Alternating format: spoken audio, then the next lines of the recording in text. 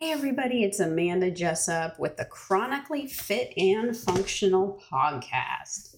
Welcome. If this is your first time listening, your mind is going to be blown today. Today we are talking about 3 reasons you're having pain with exercise. But really I could say that this is just 3 reasons why you're having pain regardless of whether you exercise or not. Okay? If you're somebody who deals with chronic pain, you've tried all sorts of programs, you've went to different doctors, can't find relief, then this podcast is for you, because we are taking a look on the inside and what systems inside the body actually contribute to pain. Now, I want to preface this episode by telling you that this is information that I actually came upon while researching different ways to heal my body with chronic Lyme disease, okay? And I happened to stumble upon a guy named Dr. Perry Nicholson with Stop Chasing Pain. And he is a person that has a wealth of information on what is causing pain at the root core. All right, so number 1 reason that you're having pain is a stagnant lymphatic system. Yes, that's right. This is a topic that no doctors are talking about, which I don't understand, except Dr. Perry Nicholson. But let's go over first, what is the role of the lymphatic system in the body, right? Because it's not talked about a lot. So your lymphatic system is working on removing cellular waste and toxins from your body, okay?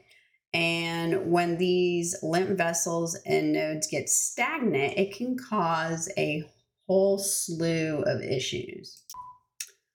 So how do we know if our lymphatic system is stagnant or congested? Well, number 1, let's do a little test together. So I want you to take 2 fingers, and right above your collarbone, there's a little groove, and I want you to just rub your 2 fingers in there, okay?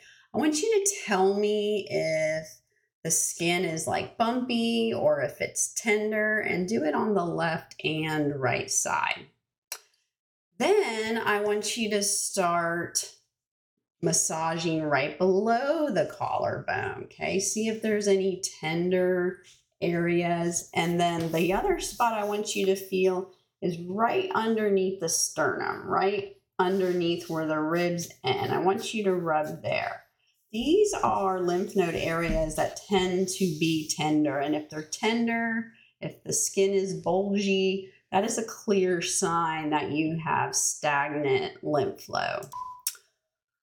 But here's some other signs to consider. So if you have a lot of soreness and stiffness, right?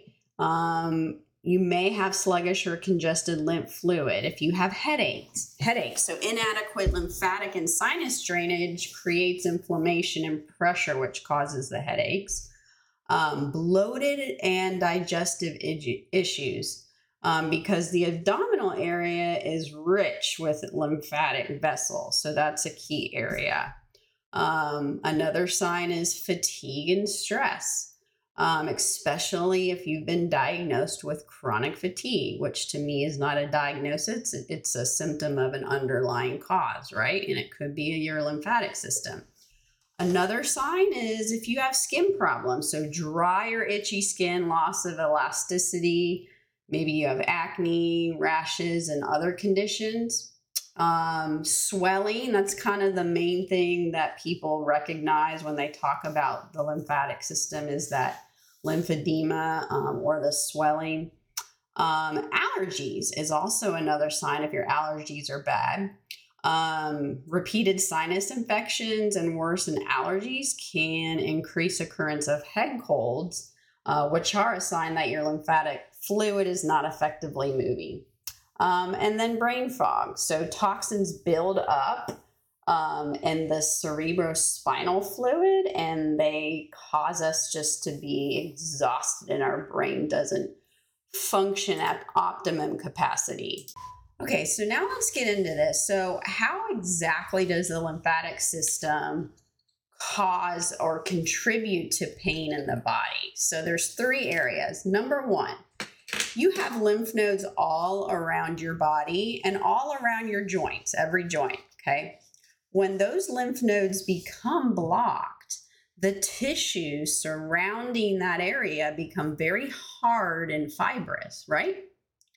So, you have lymph nodes kind of where the pec muscle and the shoulder meets, okay? If that lymph node is blocked, all the tissues around that area are going to get hard. So then what happens to the joint? Well, the shoulder joint starts to not move properly because there is fibrous and hard tissue.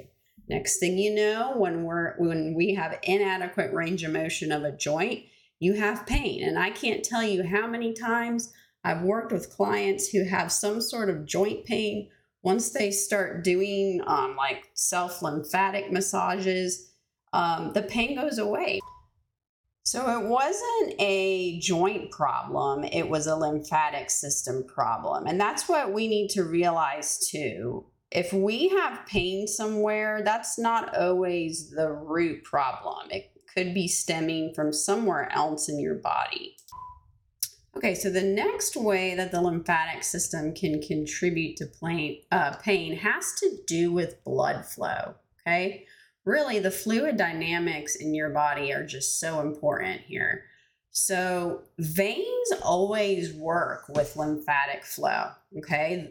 Lymph dumps into the veins in the collarbone area, which is that main lymph node area, okay?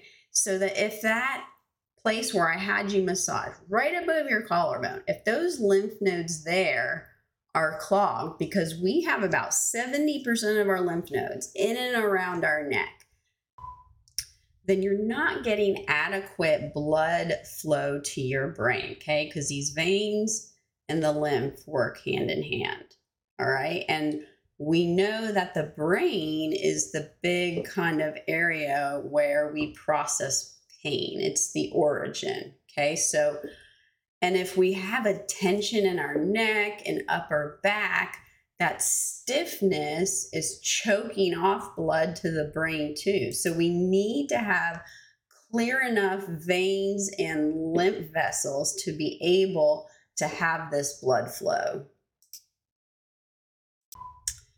And the last way that the lymphatic system can contribute to pain is by a decrease in oxygen. So putting it simply, when you have a backed up lymph system, that is going to equal less oxygen in your body to all the tissues, which then that reduction in oxygen results in pain.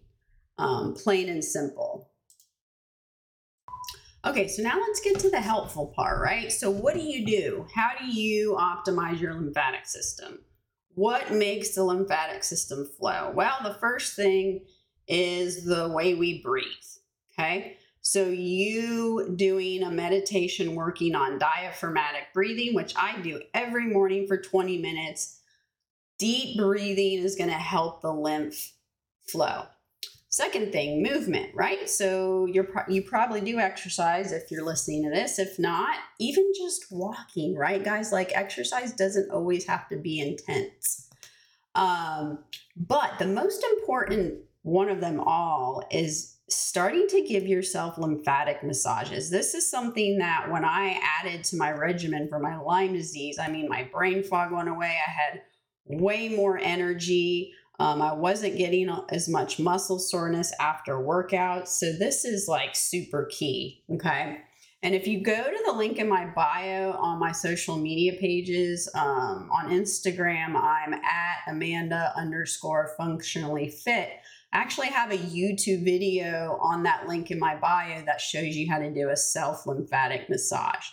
And what's going to happen is at first, you're going to have a lot of tender areas, okay? And again, that means that it is congested. But after a while, all that will go away. Once a day, I challenge you to do it for like 2 weeks to see how you feel. Now, it could be a case where you start to feel a little worse before you get better, because what you're doing, you're emptying these toxins and cellular waste into your veins so that they circulate out of your system, so that that brief increase of the toxins in the circulatory system kind of shocks the body, right? So you may feel a little fatigued, nauseous when you first start doing the massages, but it'll go away after a while, after a little bit.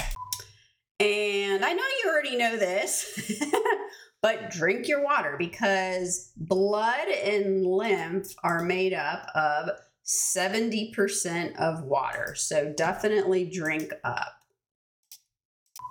And finally, the last thing you can do to help your lymphatic system flow is by doing recovery work if you do work out, okay? Because what happens is when you're doing all these intense workouts, you know, you'll get muscle soreness and tightness after the workouts, which that muscle tightness restricts blood flow, which again, when we restrict blood flow, we're lowering oxygen. And then what did we say? Any type of decrease of oxygen in the body is going to result in pain. And this is why with my online clients, you know, I use a whole body system fitness method, okay? Whole body system fitness method. It's my signature method to train people. So not only are we training the musculoskeletal system, but we are doing work to optimize the lymphatic system and the nervous system. And actually in my warm-ups with my client, which I term the Fantastic Four, and no, we're not talking about the superheroes. Fluid dynamics is the first step. Breathing is the second step. And then we're working on the nervous system. So if you're interested in any of my programs, the main link should be listed here in the podcast description. All right, now we're going to get into the number 2 reason why you're having pain with exercise, okay? 2 words, vagus nerve. No, I'm not talking about a nerve that's in Vegas. I'm talking about the biggest cranial nerve and most important nerve you have, called the vagus nerve, okay? This nerve starts in your head, goes down and intersects every major organ in your body. So your heart, your lungs, your gut, okay? And it's got 2 functions. Number 1, it makes up the main part of your rest and digest nervous system, or also what we call the parasympathetic nervous system.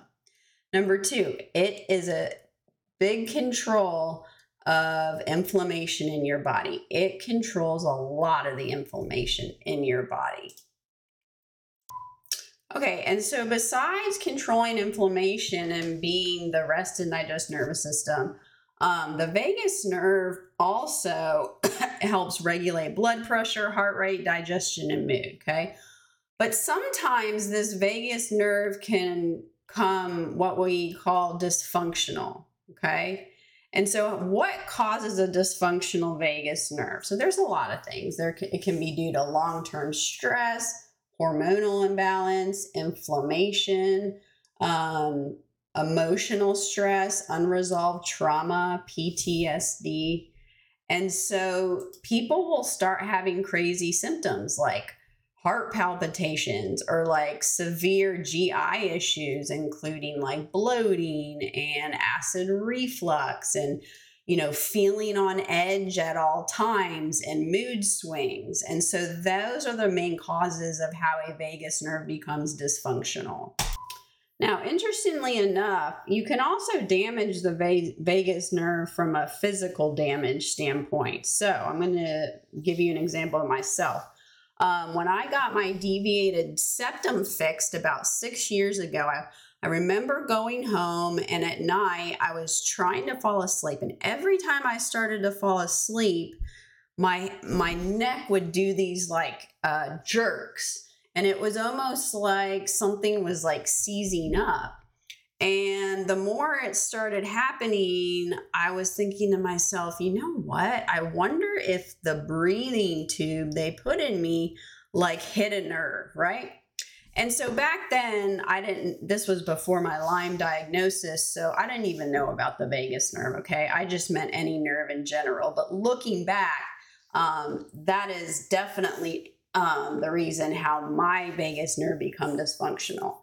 And I also want to add that even having a virus, bacteria, or parasites, that can also, all that causes inflammation and can cause a dysfunctional vagus nerve.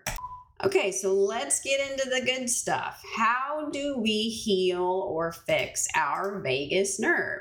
This was really interesting part for me to learn because, again, this was another area that I was told to research to help with my Lyme disease. So you do what's called vagus nerve toning or vagus nerve stimulating exercises. And there's a wide variety of them out there. You can go onto YouTube and Google vagus nerve exercises. But some of the main simple ones include, number one, the gag reflex. So like using your finger or a toothbrush to bring on that gag reflex, that really tones it. Personally, I use this one when I'm feeling really panicky, and as soon as I do it, I mean, it's like everything slows down. It's crazy how it is. Humming, like in a very deep tone, so like doing it for like about a minute to 2 minutes is going to help tone it. That kind of makes sense now why the yogis use that type of humming in their yoga. Laughing, okay? I do what's called laughter yoga.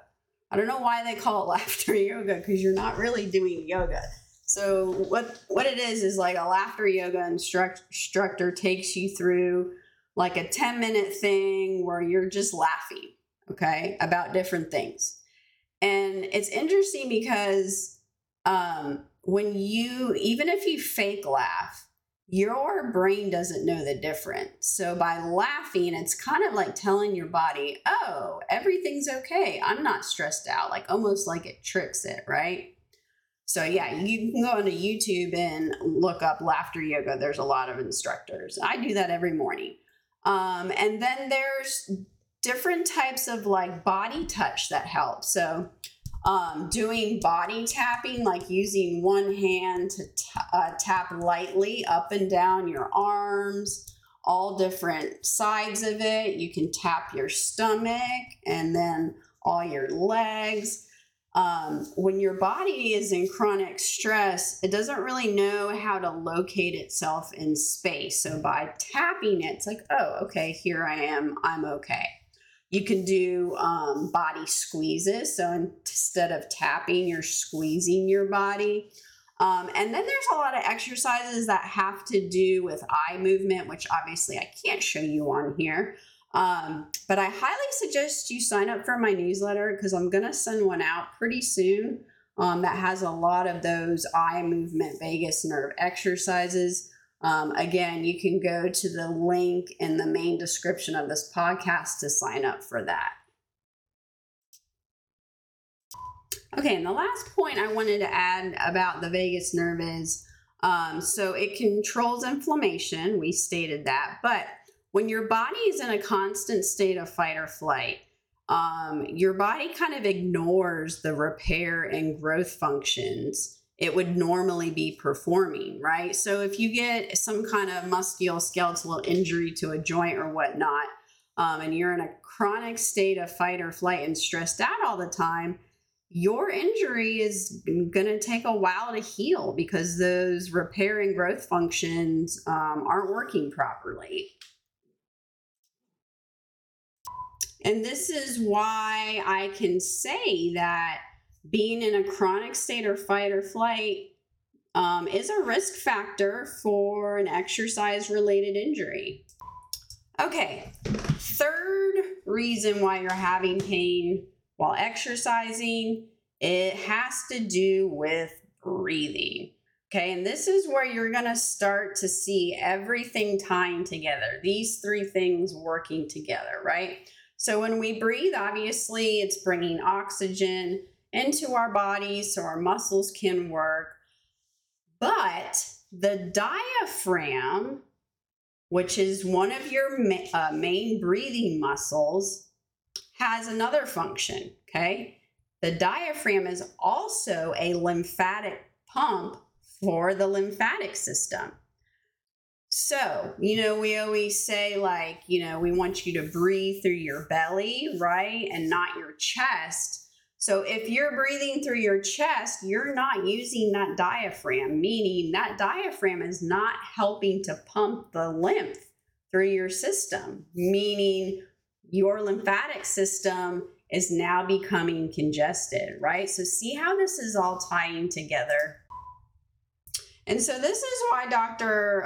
Perry Nicholson, the person that I have kind of trained under, says that, there's not one system in the body that works alone.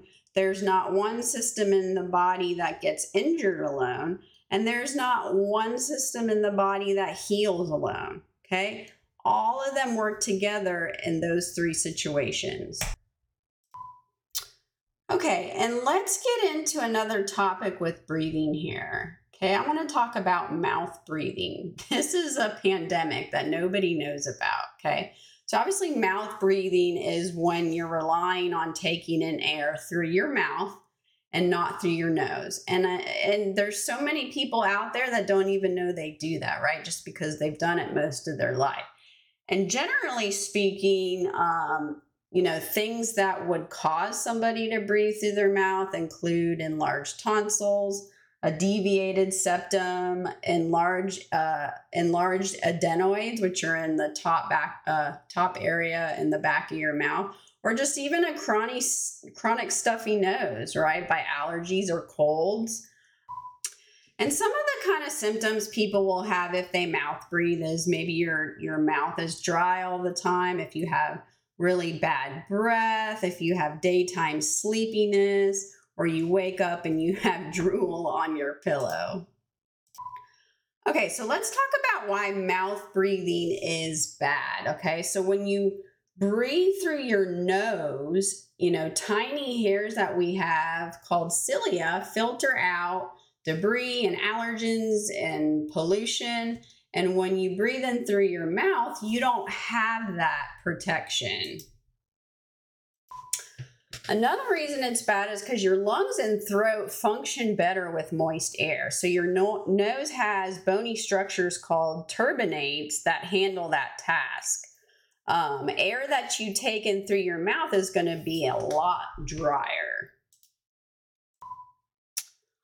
Likewise, your throat and lungs, it really thrives on warm air. So when you breathe in through your nose, the air you take in gradually warms up until it's closer to body temperature, making it easier for your tissues to absorb, okay? And what's the whole function of breathing, right? Is to get oxygen into the body. And what did we talk about with the lymphatic system that caused a low amount of oxygen? So blocked lymph nodes equals less oxygen.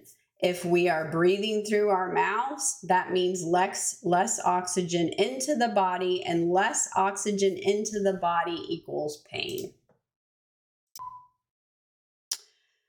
Okay, and so we stated that when we mouth breathe, we're not getting as adequate amount of oxygen as we would get with nose breathing. But I want you to listen to this, okay? And there's been studies that have proved this, that uncorrected mouth breathing over time can result in abnormal dental and maxillofacial development of somebody, okay? Mouth breathers may present kind of different growth patterns where their face is really skinny, their chin is elongated.